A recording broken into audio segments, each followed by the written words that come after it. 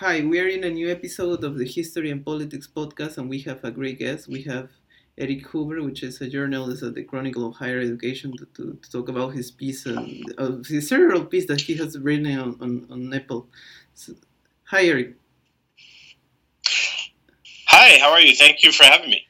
So the issue was that you the piece I first read was when you went to Kathmandu, the city, to cover about the students, Nepalese students applying to American universities. But the story goes behind. It was because the University of Texas Tyler, if I'm not wrong, was offered a lot of scholarships to Nepalese students and then resigned it, and then it generates an outrage and a lot of commentary since then.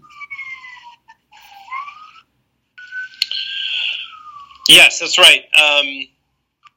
Last April, the University of Texas at Tyler sent an email to about 60 students in Nepal who thought they had received a full scholarship. So that's full tuition and all the fees, basically everything that they would have to pay. They had been told that would be covered, and they were very happy to have a full ride, as we call it here in the States, a full ride scholarship um, to this university. And then on April 13th, they received this email saying that due to overwhelming demand, that the university could not afford to pay for all the scholarships that it had promised to everyone. And so they were going to rescind the scholarship from, again, about 60 of these students. And all they could offer them was a $5,000 scholarship and a reduced tuition rate. But as you can imagine, this was a heartbreaking news to receive. So many of these students had applied months earlier, and they had celebrated when they had received this full ride scholarship, and they thought everything was okay, everything was fine, and then they get this this shocking email saying that in fact they would not be receiving the scholarship, and the reason was basically that the University of Texas at Tyler made a very big error. They made a big mistake. Apparently, they didn't keep track of how many of these scholarships they had promised to students from other countries, and almost all of those students had applied from Nepal in this case. And then they realized the mistake very late in the admissions process, and then when they informed these students from Nepal that they wouldn't be getting the scholarship, it was very, very late, and it was very uncertain whether any of them would be able to find another university or college in the United States where they would also have a scholarship. And so it was an international crisis. Yeah, you I don't know if you have the numbers of what percentage of full ride scholarships there are in the U.S. So I once heard that it was close to 1%. I don't know if that's too much or too low to I that mean, number. I don't know. you mean what percentage of Yeah, scholarships full ride. are full ride? Yeah, I don't know. It's probably higher. I mean, overall, it's surely higher than 1%. But for international students, yeah, for students yeah. applying to colleges in the United States from other countries, um, that probably is. It probably is more like 1%. I don't Yeah. have a number for sure, but um, generally speaking, international students coming to the United States are not eligible for so many things. They're not eligible for financial assistance from the U.S. government. Um, Many of them get nothing at all, not even $1 US from colleges and universities that enroll them. Some of the wealthier colleges, I'm talking about a handful of colleges, a small handful of colleges in the U.S., will in fact give a full ride scholarship or close to it based on the financial need how much money an international student needs, but we're talking about a handful of colleges, and all of them are very, very, very small. And so for most international students, they're going to have to pay everything. Or if they get a scholarship, it'll be a small scholarship. It'll be, what we call a partial scholarship. And so that was one element of the story for these students from Nepal who had applied to University of Texas at Tyler, is they thought they had gotten this thing that's incredibly rare in the United States, a full ride scholarship for a non-U.S. student. And then all of a sudden they were basically in the same situation as so many foreign applicants to the United States, and that was, if you want to come here, you're going to have to pay the full cost of going to college. And so it was just, that's what made it so heartbreaking, is that it wasn't like they could just very easily or very quickly find another scholarship, because as you say, there are hardly any full tuition, full ride scholarships that'll cover all the many costs of attending a college in the U.S. Yeah, that's probably the case. Here in Peru, for curious that sounds, the governments that want to give scholarships are Russia and South Korea. It's not the Okay. US. So yeah, Yeah. I understand that. But so I guess that is the reason why you went to Kathmandu to report this about these students that were very interested into studying in the U.S., and their stories were very interesting and really spoke a lot about the dreams of these teenagers that were kind of unexpected. I don't know much about Kathmandu beyond that is a place of worship for many Hindus and Buddhists, but it seems like they prefer leaving the sacred city for going to American college campus, and it was very curious that story. Yeah, well, yes, it was. So I guess I wrote maybe 4 or 5 articles about the situation at the University of Texas at Tyler, and how it affected students in Nepal. The more people I interviewed in Nepal, but also in other nations, the more people I talked to about the challenges facing students all over the world who are trying to get to the United States, the more I learned about what it was like to live in Nepal and to grow up in Nepal and to have aspirations to become a great college student. The more I became curious about, just what those challenges were like. And so I've been covering higher education for almost 20 years. I had never previously traveled outside of the United States for my work, and the more I heard about the challenges that students in Nepal face who are trying to study abroad or trying to study in the United States, the more I thought, there's probably a lot I could write about other students in Nepal, not students who were affected by the scholarship, the scholarships being revoked, but just other students, younger students than that. And so I was very lucky because I went to my editor and said, "Can I maybe go to Nepal to follow up on the story and to write about the Nepali context and to write about what college access challenges look like on the other side of the world from where I live here in Washington D.C." And she thought about it for a moment, and then she said, "Sure, go ahead, go do it."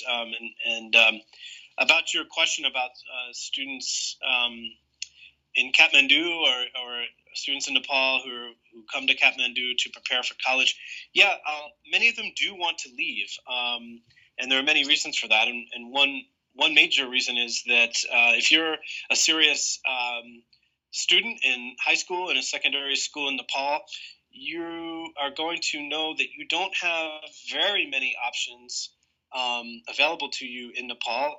Nepal does not have very many universities relative to many other countries and the size of the population. And the very best institutions, so many students told me, are so very difficult to get into. And so you don't have that many options available to you, even if you wanted to stay in Nepal, because it's so competitive to get into a very small handful of institutions. And so many students early on start thinking about the possibility of going not just to the United States, but to study in Japan or South Korea or the United Kingdom or Canada, or certainly to Australia. So, I came to Kathmandu and was overwhelmed by the beauty of the city, but also met so many Nepali students who very much wanted to leave Kathmandu behind, at least for 4 or 5 years, to get an education outside of their native country. Yeah, I remember in another podcast I hear about Kathmandu, and it was an American who decided instead of going to college, she went 4 years to Kathmandu, and then she returned. And yeah, I mean, I guess all people have different kind of objectives in life, and sometimes they connect in some way. But yeah, so the issue is that for a Nepalese student, generally is much difficult. I remember Scott Jaksic of Insider Higher Ed always used to tell this line basically that was there's a reason why college campus prefer to recruit college prefer to recruit in India than Bangladesh. It's not because necessarily Indian students are smarter than the Bangladeshi students, but because in India the average middle to upper middle class has much more possibilities to send their kids to an American campus than the Bangladeshi students who come from a much more poor background in general. Yeah, that's absolutely right, and that's an important point, and especially relevant fact when you're thinking, as I had to think a lot about Nepal. You look on a map, and Nepal is this very small country. It's kind of a long, narrow strip in between these two gigantic nations in China and India. China and India completely surround Nepal, and China and India both have, just immense populations. And as part of that, you have so many more students in both of those countries whose families can afford to pay all or nearly all of the cost of education in the United States. It's not to say that all families in India and China can do that, but there are so many more that have that capability or opportunity. And in Nepal, you have so many students who are just as accomplished, more or less, as students in their neighboring countries. They have ambitions. They speak. Almost every Nepali person of any age I met, at least in Kathmandu, they spoke perfect English or pretty close to it. And they want to study in the States, but most of them, if you're a high-achieving student in Nepal, you are almost certainly a low-income student in Nepal who couldn't begin to afford even 1 year of college in the U.S. So you're absolutely right. So the reason that American campuses, American admissions officers recruit so much more robustly in China and even in parts of India than in Nepal, there are many reasons, but one reason is there just aren't nearly enough students who can pay everything. So if you are a Nepali applicant, unless your parents are among the very few number of parents in the whole country who are wealthy, you know that any American college you apply to get in, you're kind of like winning the lottery because there's so many other students who are applying, and just getting that acceptance from a college isn't enough. You have to get, most of these students told me they absolutely had to have a full ride, a full scholarship to pay. Otherwise, they simply couldn't come. So as you say, a lot of it just comes down to money. And the other options, I don't know that much about Japan or Australia. Are there, particular Japan, is it cheaper? Because Japan is a pretty expensive place to live. That's what I know, but not I don't know much about your education.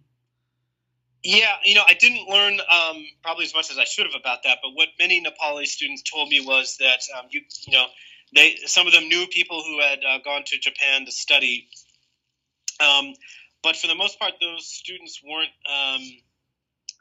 They weren't getting much financial aid, and as you say, they would have faced a very high cost of living. And I think one appeal that I heard from a few students, one thing that appealed to them about Japan was they thought it would be relatively easy to get a job while they were going to university.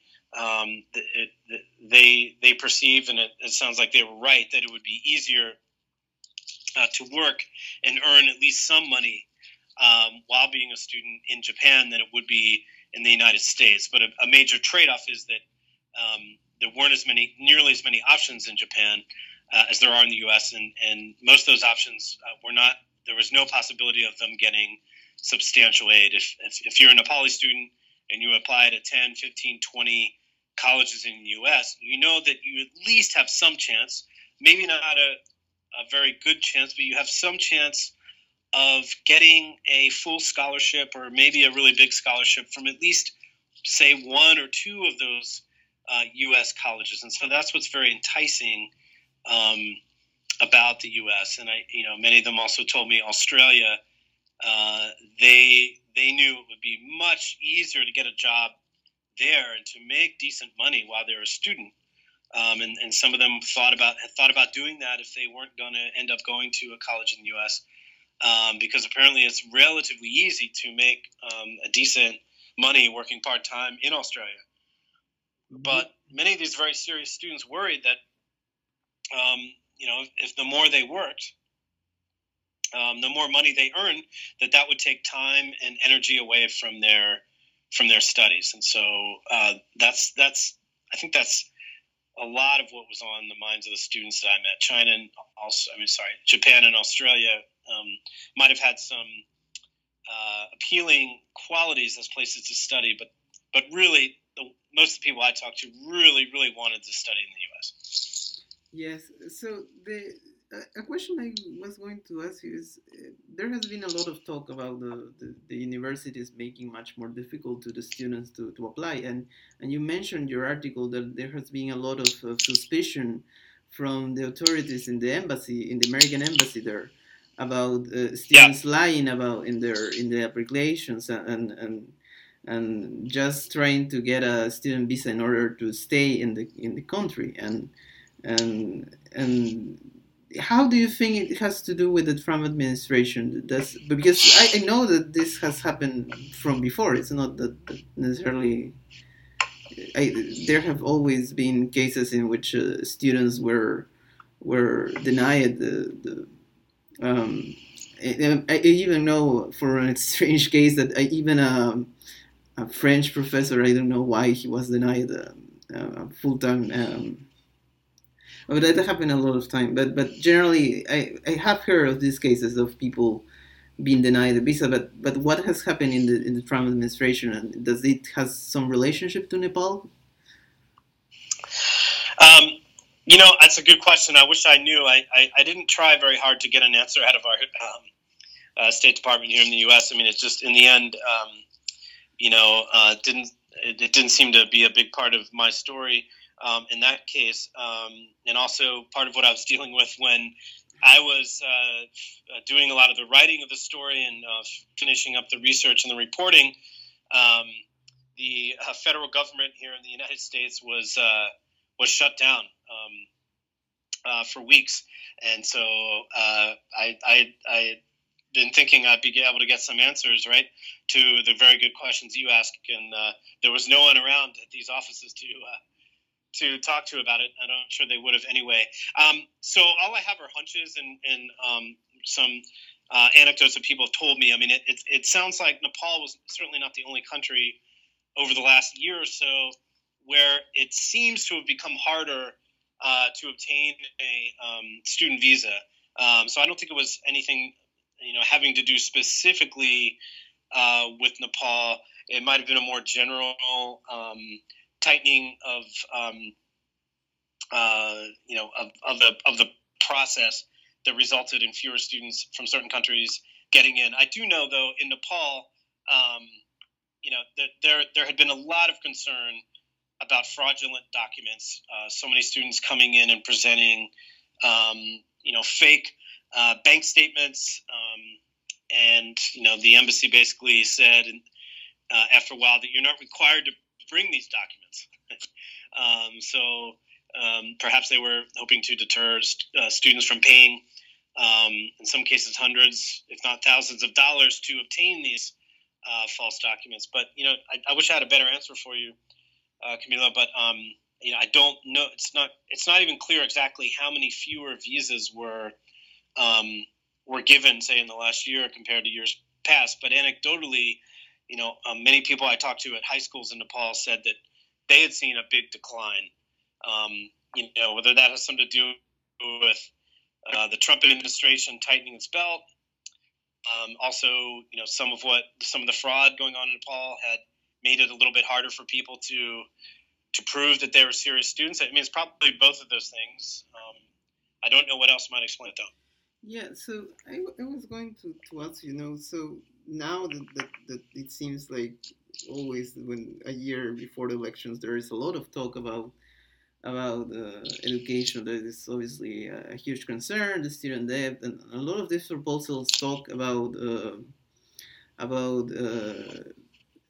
freeing higher education in the Democratic primary and all these things. And I wonder, will that have an impact in foreign students? Will this rise the foreign students' tuition? And because I guess, as you mentioned before, in India and China, there are a lot of wealthy parents who wouldn't have any problems sending their kids, even if the tuition is being raised. But obviously, in countries like Nepal and other countries of the third world, even a modest increase could mean that they no longer will be able to attend an American college.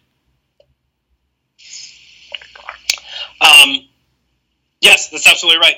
And I think many people are worried about that. What that'll mean for students in this country and also students abroad who are already struggling to even begin to think about paying for college here. I mean, that's probably the number one issue in this country when you talk about higher ed. The cost of it for any student anywhere all over the world. How can U.S. colleges fulfill their promise, their ideals, if it's unaffordable for so many students, whether they're coming from Nepal or Brazil or another part of the United States? That, and also how do we increase in this country at the most selective American institutions? How are we going to increase the diversity of the students, racial diversity, but also socioeconomic diversity? I feel like every college president I talk to, that's on their mind. No one has a perfect solution, because outside of a small handful, of private colleges in this country, most universities are worried about money and worried about their costs, and so that's going to be the issue going forward in a world where so many people want U.S. education and they're more than qualified to obtain it, but they simply can't pay for it.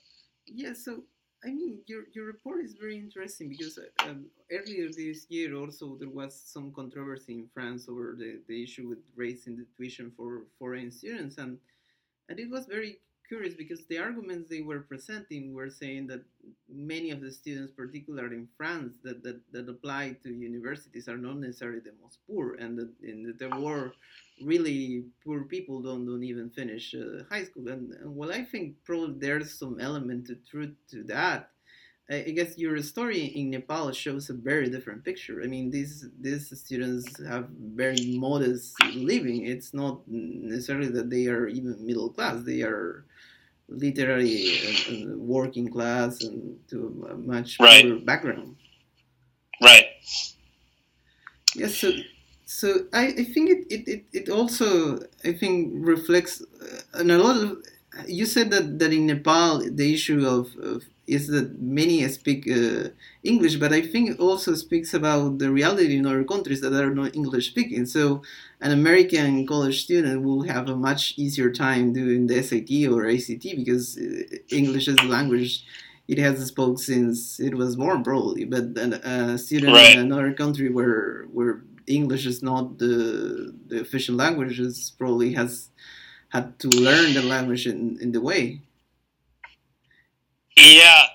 So, I mean, almost every student I interviewed, maybe 2 dozen students, almost every one of them brought that up. And so when I mentioned that most of them spoke perfect English or near perfect English, that's an interesting fact. It's complicated, right? Because if an American met any of these students, as I did as an American, I think they would have. I mean, I could have talked with most of these students for hours. For the most part, we understood each other. Um, we could talk about complicated issues and understand each other and have a nice conversation. Which is to say that most of these students, if not all of them, I would say generally could do fine in a college here in the United States. If they were in a seminar class and there was a lot of discussion, they could express themselves beautifully and meaningfully and clearly, and they could also understand what other people around them, all the American students who had been speaking English all their lives, they could understand what they were saying. But it's different when you have to sit down and take the SAT, for instance, because it's a high pressure situation. You only have so much time. You have to move quickly through the exam, and now suddenly you're reading a language that you haven't spoken or haven't read in all your life, and that's and so many of them mentioned it's challenging. And I was reminded that that challenge doesn't just apply to the reading portion, the reading and writing portions of the SAT, but also the math. Many of these students told me that they were great at math. They loved math. They had taken advanced math courses in most cases.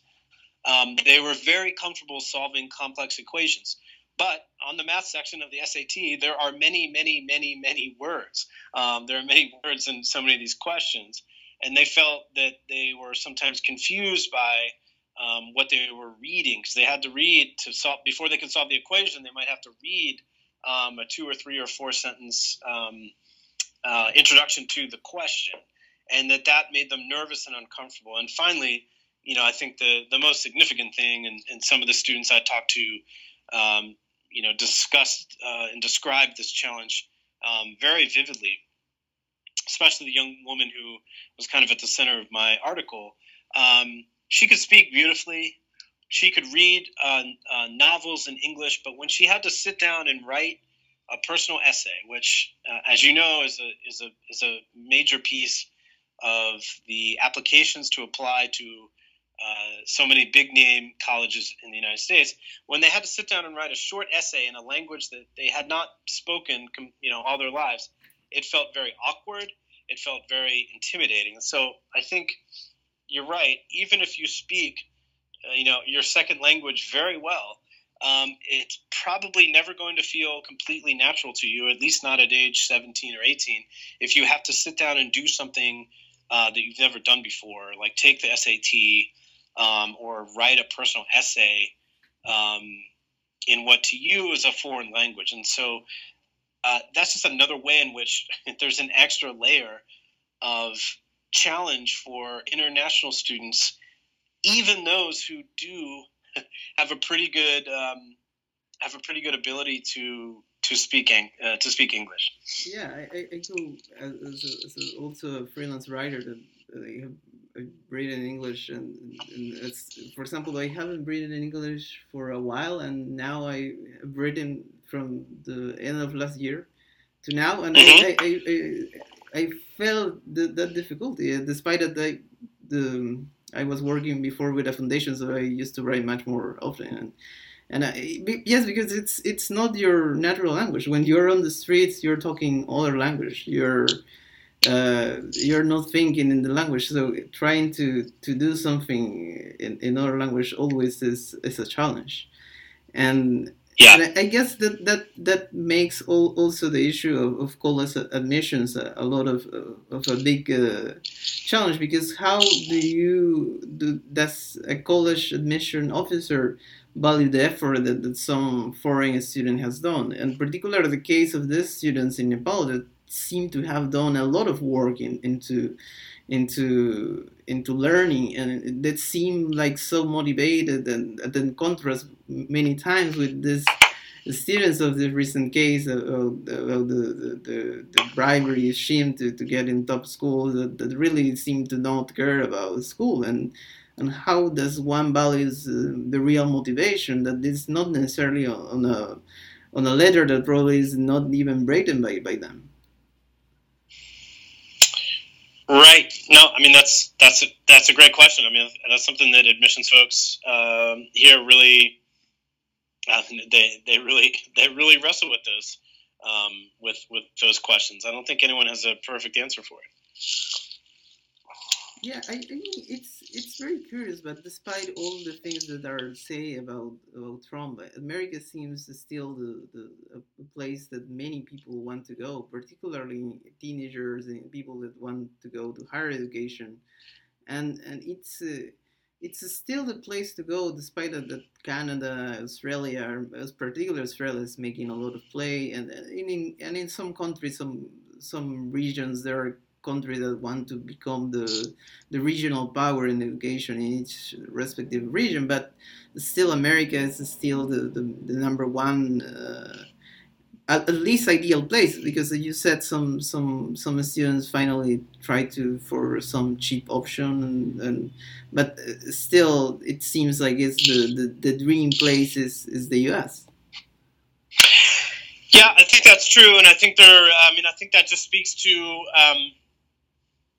the opportunities that students have when they go to so many American colleges. I think the freedom to pursue not just the one thing you might want to major in and do for a career, but all these other courses. I mean, it's not to say you can't do that in other countries' universities, but it is so embedded in the culture of American higher education to have freedom and to have choices and to have all these, as we call them, elective courses. That's something that students in other countries have talked to me about. I think part of it is that no one seems to market as heavily as American colleges do. I mean, clearly other universities all over the world market, but American colleges are just constantly promoting themselves, not just in the United States but all over the world.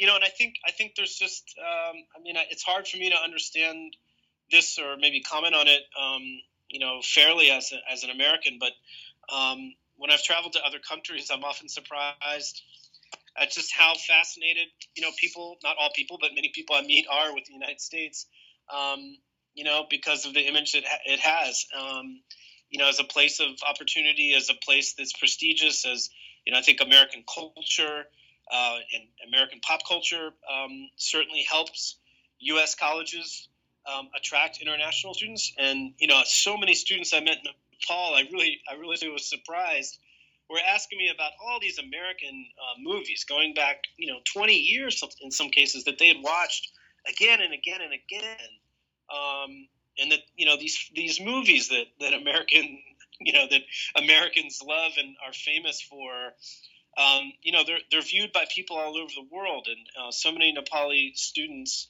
had seen Good Will Hunting and other movies that in some way had to do with college in the United States, and it painted a picture for some of them of America is this place that's fun and exciting and important, and certainly they perceive that colleges here are places of opportunity, and even in some ways almost a magical kind of place that you can come and enjoy. I mean, it's the same thing that American teenagers in this country grow up believing, that if I get to a college, or if I get to this particular dream college, as it's a big term we have in the States. Are you going to go to your dream college, or the school you want to go to most? I mean, it also, that it's also something that people all over the world believe. They really covet American colleges that just seem to have this cachet. I mean, it's, I was really kind of struck by it, how powerful how powerfully that message resonated with students who couldn't be much further away from the States than you are if you're in Nepal. Yeah, I mean, it's really an amazing stories that you have been able to tell in the piece, and I think it's a very amazing story that still is going to happen. I think many people are still fascinated for American, in particular American college experience, and despite the difficulties and challenges, they're still going to try to study in the U.S. So I think this is going to be it's just it's something that is just going to keep happening. So thank you, Eric, for this conversation. So where do people can find your work? Yeah, good question. Well, first of all, thank you for having me on. I'm honored to chat with you, and I appreciate your very thoughtful questions. It's been exciting to meet people in person or through conversations virtually all over the world in the last year. So I'm grateful for that. And I guess I'd say to people who may be listening outside of the U.S., who wonder about Donald Trump and what that means for people who might want to come visit the U.S. or come study in the U.S., I guess I'd say, there's a huge part of the country that here in the United States, whether they work on college campuses or they just live here, who are welcoming and tolerant and interested in meeting people who are different than they are, who come from different cultures, who come from all over the world. And, as an American who I hope fits that description, I would just like to say that, there's more than half the country that is very concerned about the image that the United States, in so many ways, is projecting all over the world right now, an image of intolerance, and there are many people here that are not okay with that in any way whatsoever. But a long answer to your question. So it's www.chronicle.com. Is our website here at the Chronicle of Higher Education, and mine. There's a search bar in there. You can search my name, Eric, ERIC Hoover, HOOVER, and if you search for Nepal and with my name, it'll pull up the stories I've written in the last year.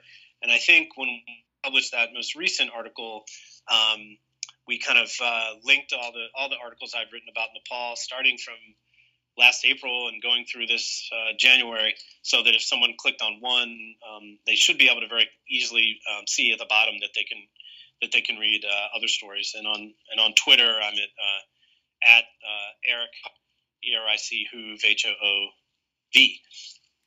Okay, it has been a pleasure to talk to you. Thanks. Likewise, pleasure to talk to you. Thank you so much for having me.